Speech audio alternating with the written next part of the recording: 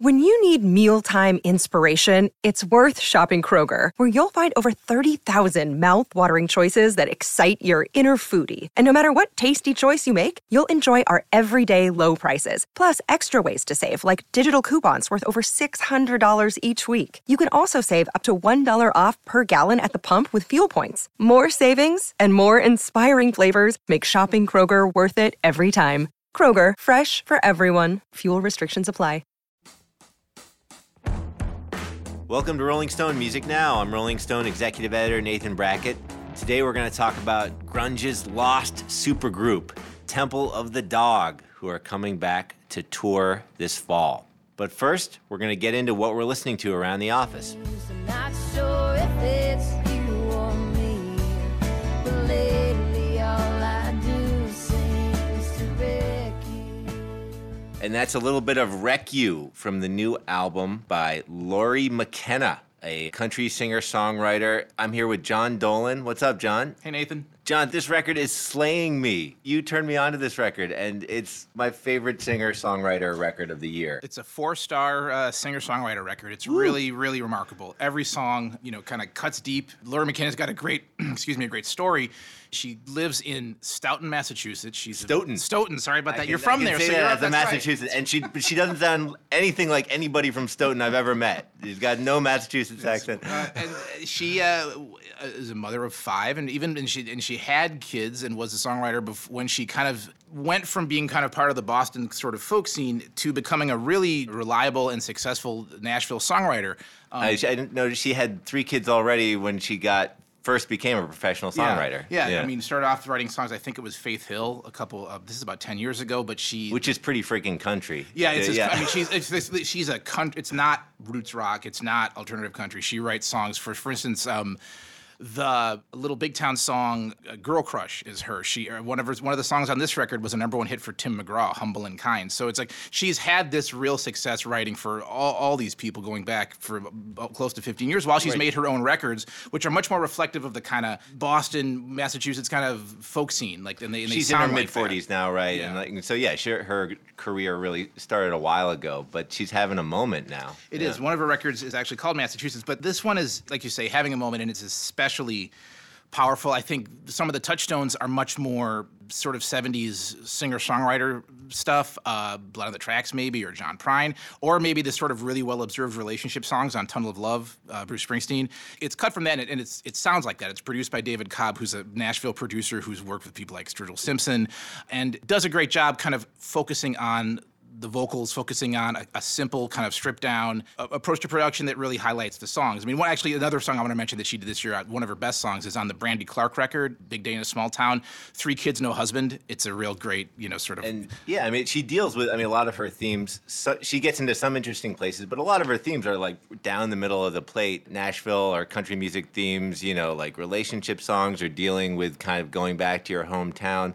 But what sets her apart, her lyrics are just killer. She really nails it. She really gets into the kind of, and this is kind of, I think, where maybe some of the John Prine kind of thing comes in, is the commonplace details and the enormity of commonplace details in your life. And because the music can be a little more stripped down and a little more quiet, she's really allowed to focus on that. We just listened to "Wreck You," and it's a relationship song about a relationship going bad, and one of the lyrics is, "I keep my change in the car ashtray. I haven't smoked in years and years, but lately I've been craving," which is kind of the kind of thing. It's like those kind of moments in your life and how those moments become crisis moments. And it's throughout this whole record. Another one of my favorite songs is "Giving Up in Your Hometown." And you were just talking about some of the lyrics on that. There's this one devastating verse about this cheap motel you were talking about. The sunsets still look the way they always do. Over the backyard trees my grandma used to... Yeah, it's one of those songs, right? How many My Hometown songs have we heard? We've heard them for years and years and years. Eric Church had a pretty good one a couple years ago. Bruce Springsteen, he's got a couple. But she's talking about this hotel that's kind of coming. You've got the church, you've got the sunset you remember through your whole life. You've got your mama's, places where you grew up. Everything's changed in the town, but the sunset is the same, but everything else is pretty bleak. She gives you a sense of what this place is like with such a great intimate detail. She says, "There's a freshwater shark in a small fish tank behind the counter. Door's always locked, and you got to prepay cash by the hour." it's America falling apart. It's morality falling apart, but it's real life. Yeah. And it definitely, without really even trying to, this song like really resonates in this moment where a lot of people are talking about, the state of rural America and how much trouble people are in. It's dark and sad, but it's moving, and this record, every song. Yeah. I don't mind stealing bread from the mouths of decadence. And that was a little bit of Hunger Strike from Temple of the Dog, the lost grunge supergroup that Andy Green wrote about in the latest issue of Rolling Stone. Andy's here. Hi. Hey, Andy. We're going to talk about Temple of the Dog.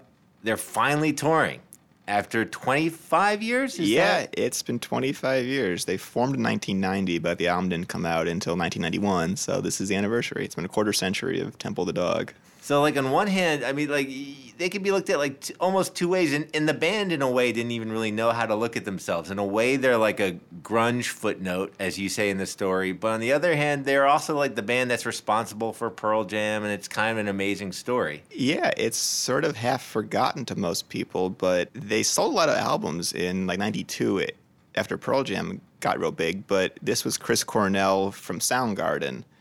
Yeah, well, let's go through the line. Yeah. It's Chris Cornell at Soundgarden. There's also Matt Cameron on drums, who was in Soundgarden at the time, who joined Pearl Jam in 98 and is still there. Right. Then it's Jeff Ament, the bassist from Pearl Jam. It's Stone Gossard, the guitarist from Pearl Jam, and it is also Mike McCready, the guitarist in So it's Pearl basically Jam. Pearl Jam with Chris Cornell of Soundgarden fronting it. That's exactly right. Right. Yes. But there was no Pearl Jam back then. But there was no Pearl Jam. Yes. Oh, my God. It's crucial. Yes. So, yeah, and this is the band that kind of drew in Eddie Vedder. So why don't you start at the beginning? It was a tribute record.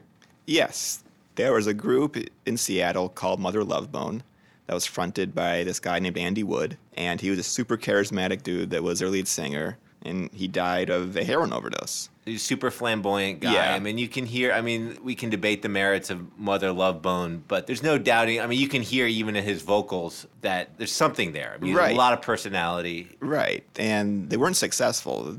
They played bars and clubs in Seattle, but he sort of treated them as if they were playing at a stadium. He wanted to be a huge rock god. And this, he was playing, behind him were basically the members of Pearl Jam. Two now. of them. Two of them. Yes. Which ones? It was Stone Gossard and it was Jeff Ament. Got it. And he died of a heroin overdose in March of 1990. Let's hear a little bit of Chris Cornell talking about Andy Wood. They were roommates? Yes, they were roommates and very close friends. Soundgarden was big at the time, but not huge. They were a huge regional band to some degree, so he had a roommate. Right. And they were very close. It was a very small music scene then, so everybody was friends. All right, well, here's Chris Cornell. I just want to start talking about Andy Wood. So how would you describe Andy to someone that had never met him? Just like, what was he like? Effervescent. Mm-hmm. He's very charismatic. He was funny. Mm-hmm. Sort of in a prankster way, but also self-deprecating. Might be more likely that he would go to the self-deprecating while kind of just at the same time kind of being this larger-than-life rock star. Mm-hmm. Right, and you always hear that his biggest dream in life was to play arenas and be like a rock god, right? He was sort of assumed, he was sort of, in a sense, kind of,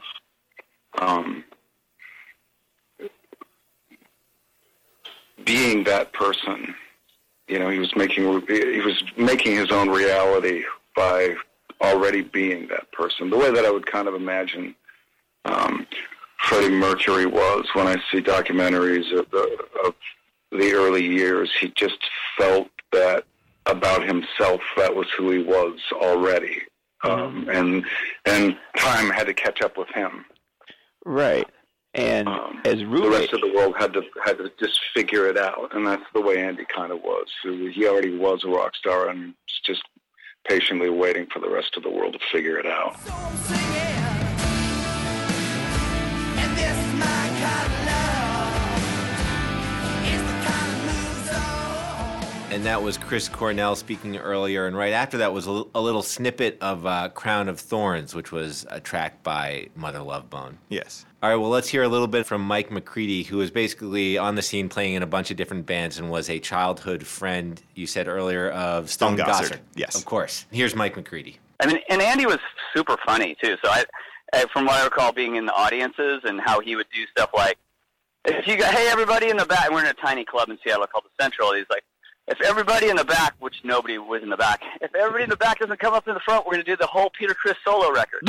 You know, he was a rock star, and how he carried himself around Seattle from my point of view when I would see him walking around in the clubs, and he had his scarves on and his glasses, and, you know, and Seattle was kind of, people thought they were kind of cooler than that in a way, which was kind of weird, you know, and he didn't care. He just kind of carried himself in this glorious 70s kind of, but yet funny way, you know. And I didn't know him at all again, so I want to make sure that I'm not saying it like I hung out with him a bunch. I would just see this from my outside perspective. So Andy Wood died of a heroin overdose in March of 1990. Here's Chris Cornell talking about hearing that news. I mean, this is painful to remember, but do you recall hearing about what happened to him, that he was in a coma, was going to pass away? Do you remember getting that message? Well, it's a little confusing because I wasn't there. We were traveling from Europe back to the U.S., but not that back to Seattle. I think we stopped in New York. So I just remember being kind of jet-lagged and didn't really understand what the news was. I think the news was that he was in a coma, and what that meant really was unclear at first until I got back to Seattle. And then, you know, there's just sort of feelings of confusion and disbelief, really. Didn't really seem like someone that alive and particularly that young was actually really going to die. That didn't seem like that was going to happen. It's a difficult thing to say, but I honestly feel like it hit us harder than had it been someone where you might have seen it coming. And there's always people in the music scene that everybody knows that struggles with drugs and has OD'd and disappeared for weeks and months, and the news of their death might not surprise you, but Andy wasn't that. And I think sometimes there's a misconception that he was this junkie guy. He was not that in any way, shape, or form. And that was Chris Cornell. So, Andy, tell me, how did they actually get into the studio? Like, what happened next? What happened was that Cornell was really distraught about what happened. You know, sort of the first major tragedy that had hit the music scene. So he started to write these songs, and the days after the funeral, he just started writing songs about Andy. It was almost, these songs were almost talking to Andy. And they were very different than Soundgarden songs, because Soundgarden back then was very aggressive. And so he decided that he wanted to record them, but with other people. And he thought they'd be more meaningful if he got some of his ex-bandmates. I mean, this was before Soundgarden did anything even like as poppy as Black Hole Sun. This is when Soundgarden were just known for doing very slow, droning, really hard rock. Yeah, and these songs, they just weren't suited for that. So at the time, the various Love Bone guys, they were not really all together at that moment. Jeff was thinking about going to college, and this has sort of brought them back together to record a tribute to Andy Wood. And so it was basically, this is how Pearl Jam started, basically. It was Cornell bringing them all back into the fold. If they hadn't been around, then there would have been no Pearl Jam, probably. Right. Yeah. And at the same time that they're doing all this, they decide they're going to find a new singer and start their own band, because this Temple of the Dog was very temporary, because Cornell was in Soundgarden, they were touring Europe and stuff, you know. Right. So they reached out and tried to find a new frontman to start their band, and that was Eddie Vedder. Let's hear a little bit of Reach Down. That's one of the songs that Chris Cornell wrote about Andy Wood. Yes. Do you want to say anything about Reach Down? Yeah. Or this is like one of those 9-minute songs, right? Yeah, this is a super long song. There's a long McCready solo at the end. It's really something. Because the month before they started to work on this, there was a new Neil Young and Crazy Horse record, Ragged Glory, which was a really jammed out thing. It was sort of a big thing in the grunge era at the time, and that inspired them to write a really long song, like a Crazy Horse song. Just Reach Down. I wanna reach down and pick the crowd up. But the most famous song from the album is actually not about Andy Wood, or maybe residually it is, but it's Hunger Strike. It's more about kind of Chris Cornell's attitudes about fame at the time. Do you want to say a little bit about that? Yeah, I think what happened was Soundgarden got signed to a major label. They were going on these big tours. They were making money, and all his fellow musicians in Seattle were broke and playing clubs. So he sort of wrote this song, Hunger Strike, about his weird feelings about making money and being successful, because the whole scene was sort of anti-success and anti-money. So he was very conflicted about what was happening. So thus he wrote Hunger Strike. And this is Chris Cornell talking about that. So what inspired Hunger Strike? Was it ambivalence towards fame and success at all, or what was sort of sparked that in your mind? I think it was there was this existential crisis that Soundgarden was certainly faced with in that moment. We were sort of the first band that had attention from big labels in a way that was meaningful enough that there was a bidding war, I think, by then, and it was truly an unusual thing for any Seattle band for sure, because that didn't happen to anybody. And there was no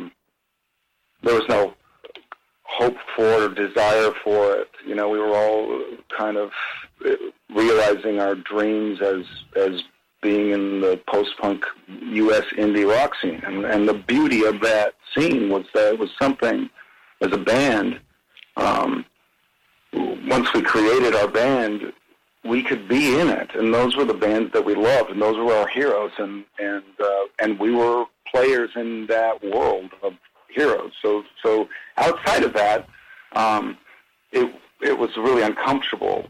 And the idea of having more people listen to our music was great, but there was a huge mistrust in what that means. Does it make us essentially a commercial rock band, or does it make us?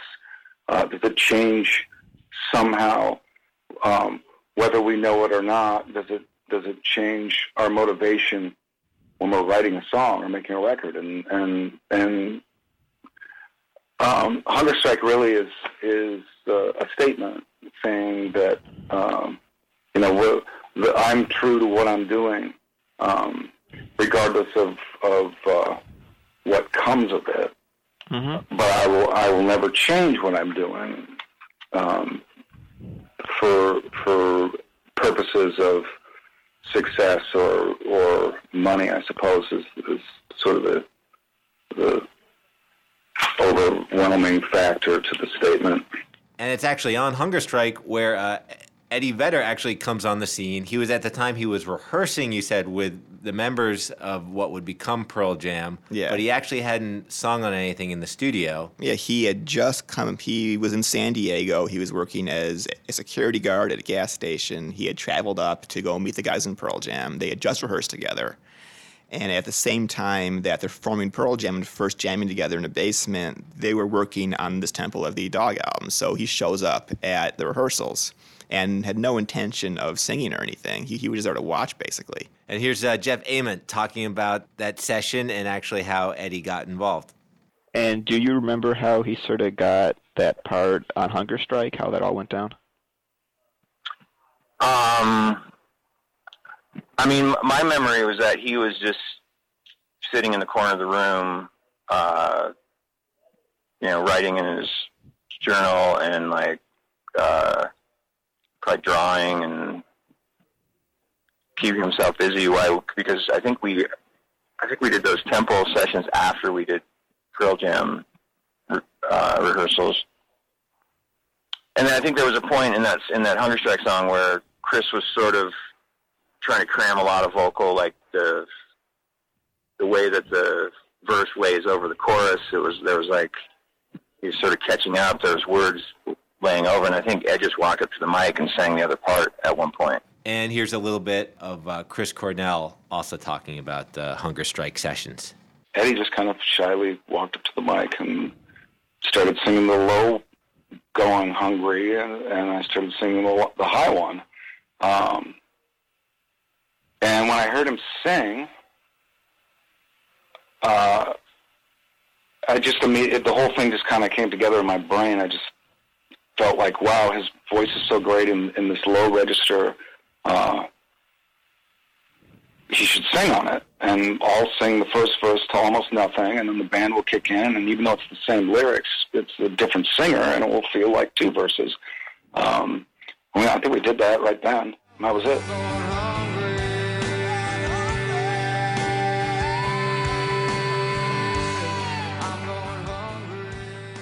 And Eddie was still working as a security guard. And Mike McCready talks a little bit about driving him to the airport so he could make it back for his shift. Here's a little bit of Mike McCready. We rehearsed for 7 days with him, and then did our first show with Eddie, and that was on the 8th day, which sounds weird, but it's kind of, that's exactly what happened. Then he had to get back to work at his job being a night watchman, because I remember I had to give him a ride back to the airport at frickin' 5:30 in the morning the next morning after we played the show. And he's like, "You better get me back to the airport on time." And I was like, "I will." And so I did. I got up at maybe 4:30 or 5 and got him back to the airport. And that was Mike McCready. So Andy, tell me how we got to this point with the reunion. How much of this has this band actually gotten back together since then in the last 25 years, and how did this come about? I mean, they never toured because they were busy with Soundgarden and Pearl Jam. They did one little club appearance in 1990 when they first came together. And there's been some small reunions because since Matt Cameron has joined Pearl Jam, if Chris Cornell just walks on stage, it's suddenly Temple of the Dog. So at a few shows, he would come out and sing Hunger Strike. They did a mini set at their 20th anniversary concert in 2011, but they never actually toured. But it's the big anniversary now. They have a huge box set that's coming out of demos and live stuff and outtakes. So it just sort of made sense to finally do some shows. Have you heard the box set yet? Yeah, it sounds great. They have remastered the entire album by producer Brendan O'Brien. There's cool demos. Are there any songs where you can't believe they left out? I think that they made the right choices. That the 10 songs on the album are the ones that belong there. But there's cool outtakes. And I like a nice tight 10 songs on a record. But they're pretty long at times. But yeah, but they're good. Because for most people, they just know Hunger Strike. But the whole album is very strong. One thing you asked Jeff Ament about is whether they're going to be playing Mother Love Bone songs, which would be really appropriate. Right, because the big question that hovers above all these shows is there's only 10 songs on this album, so how else are they going to fill out a whole rock concert? Right. Well, here's Jeff Ament. I spoke to Mike about an hour ago. He said that he would like to play some other Love Bone songs. Yeah, I think that would be appropriate. I think if there was a little bit more of Andy in there, that would probably work. And we did Stardog with him at the PJ20 thing, which was awesome. So I think a lot of it's just going to depend on what Chris is sort of comfortable doing and what he feels like works for him and what what he and even what the rest of us are excited about. Yeah. But it's sort of exciting not knowing what we're going to do and not even knowing how we're going to present the songs that are on the record. And that was Jeff Ament. So do you think there's going to be any confusion? Do you think there's a chance that Pearl Jam fans or Temple of the Dog fans might expect Eddie Vedder to be there because he is on that most famous song? I think some people are going to show up and expect to see Eddie Vedder. He's in the group to some degree. He's, and he's on more songs than just that. He's singing background on a few songs also. He was part of the group, but he's not billed for these concerts. And they're playing 8 shows. I asked the guys if they thought Eddie would show up, and they hemmed down, they hawed. They said maybe, they hope so. So there's 8 shows. I'm guessing Eddie will show up at least one, probably Seattle. It seems likely Seattle, right? Maybe one of the other big cities, but LA it's sort or of New York. tricky. Yeah. If he comes early, it's a huge deal, and the fans that see it later will be bummed out. Right. So he'll overwhelm everything. So I think the last show is the best bet because that can't leave people all that angry. All right, now it's on the record. So Andy Green is betting on the last show that is in Seattle? That's in Seattle, What's the date? It's November something. Okay, he's guaranteeing people's tickets if they buy them for that yes, show. I personally guarantee there'll be a better there. I will give you all refunds. We'll put out his email address later. Yes, please. Andy Green, thanks. It sounds like they're going to be great shows no matter what. Andy Green, thanks for coming on to talk about Temple of the Dog. Thank you. And that's it for today's episode of Rolling Stone Music Now. If you like what you heard, please leave a review on the iTunes Store or wherever you get your podcasts.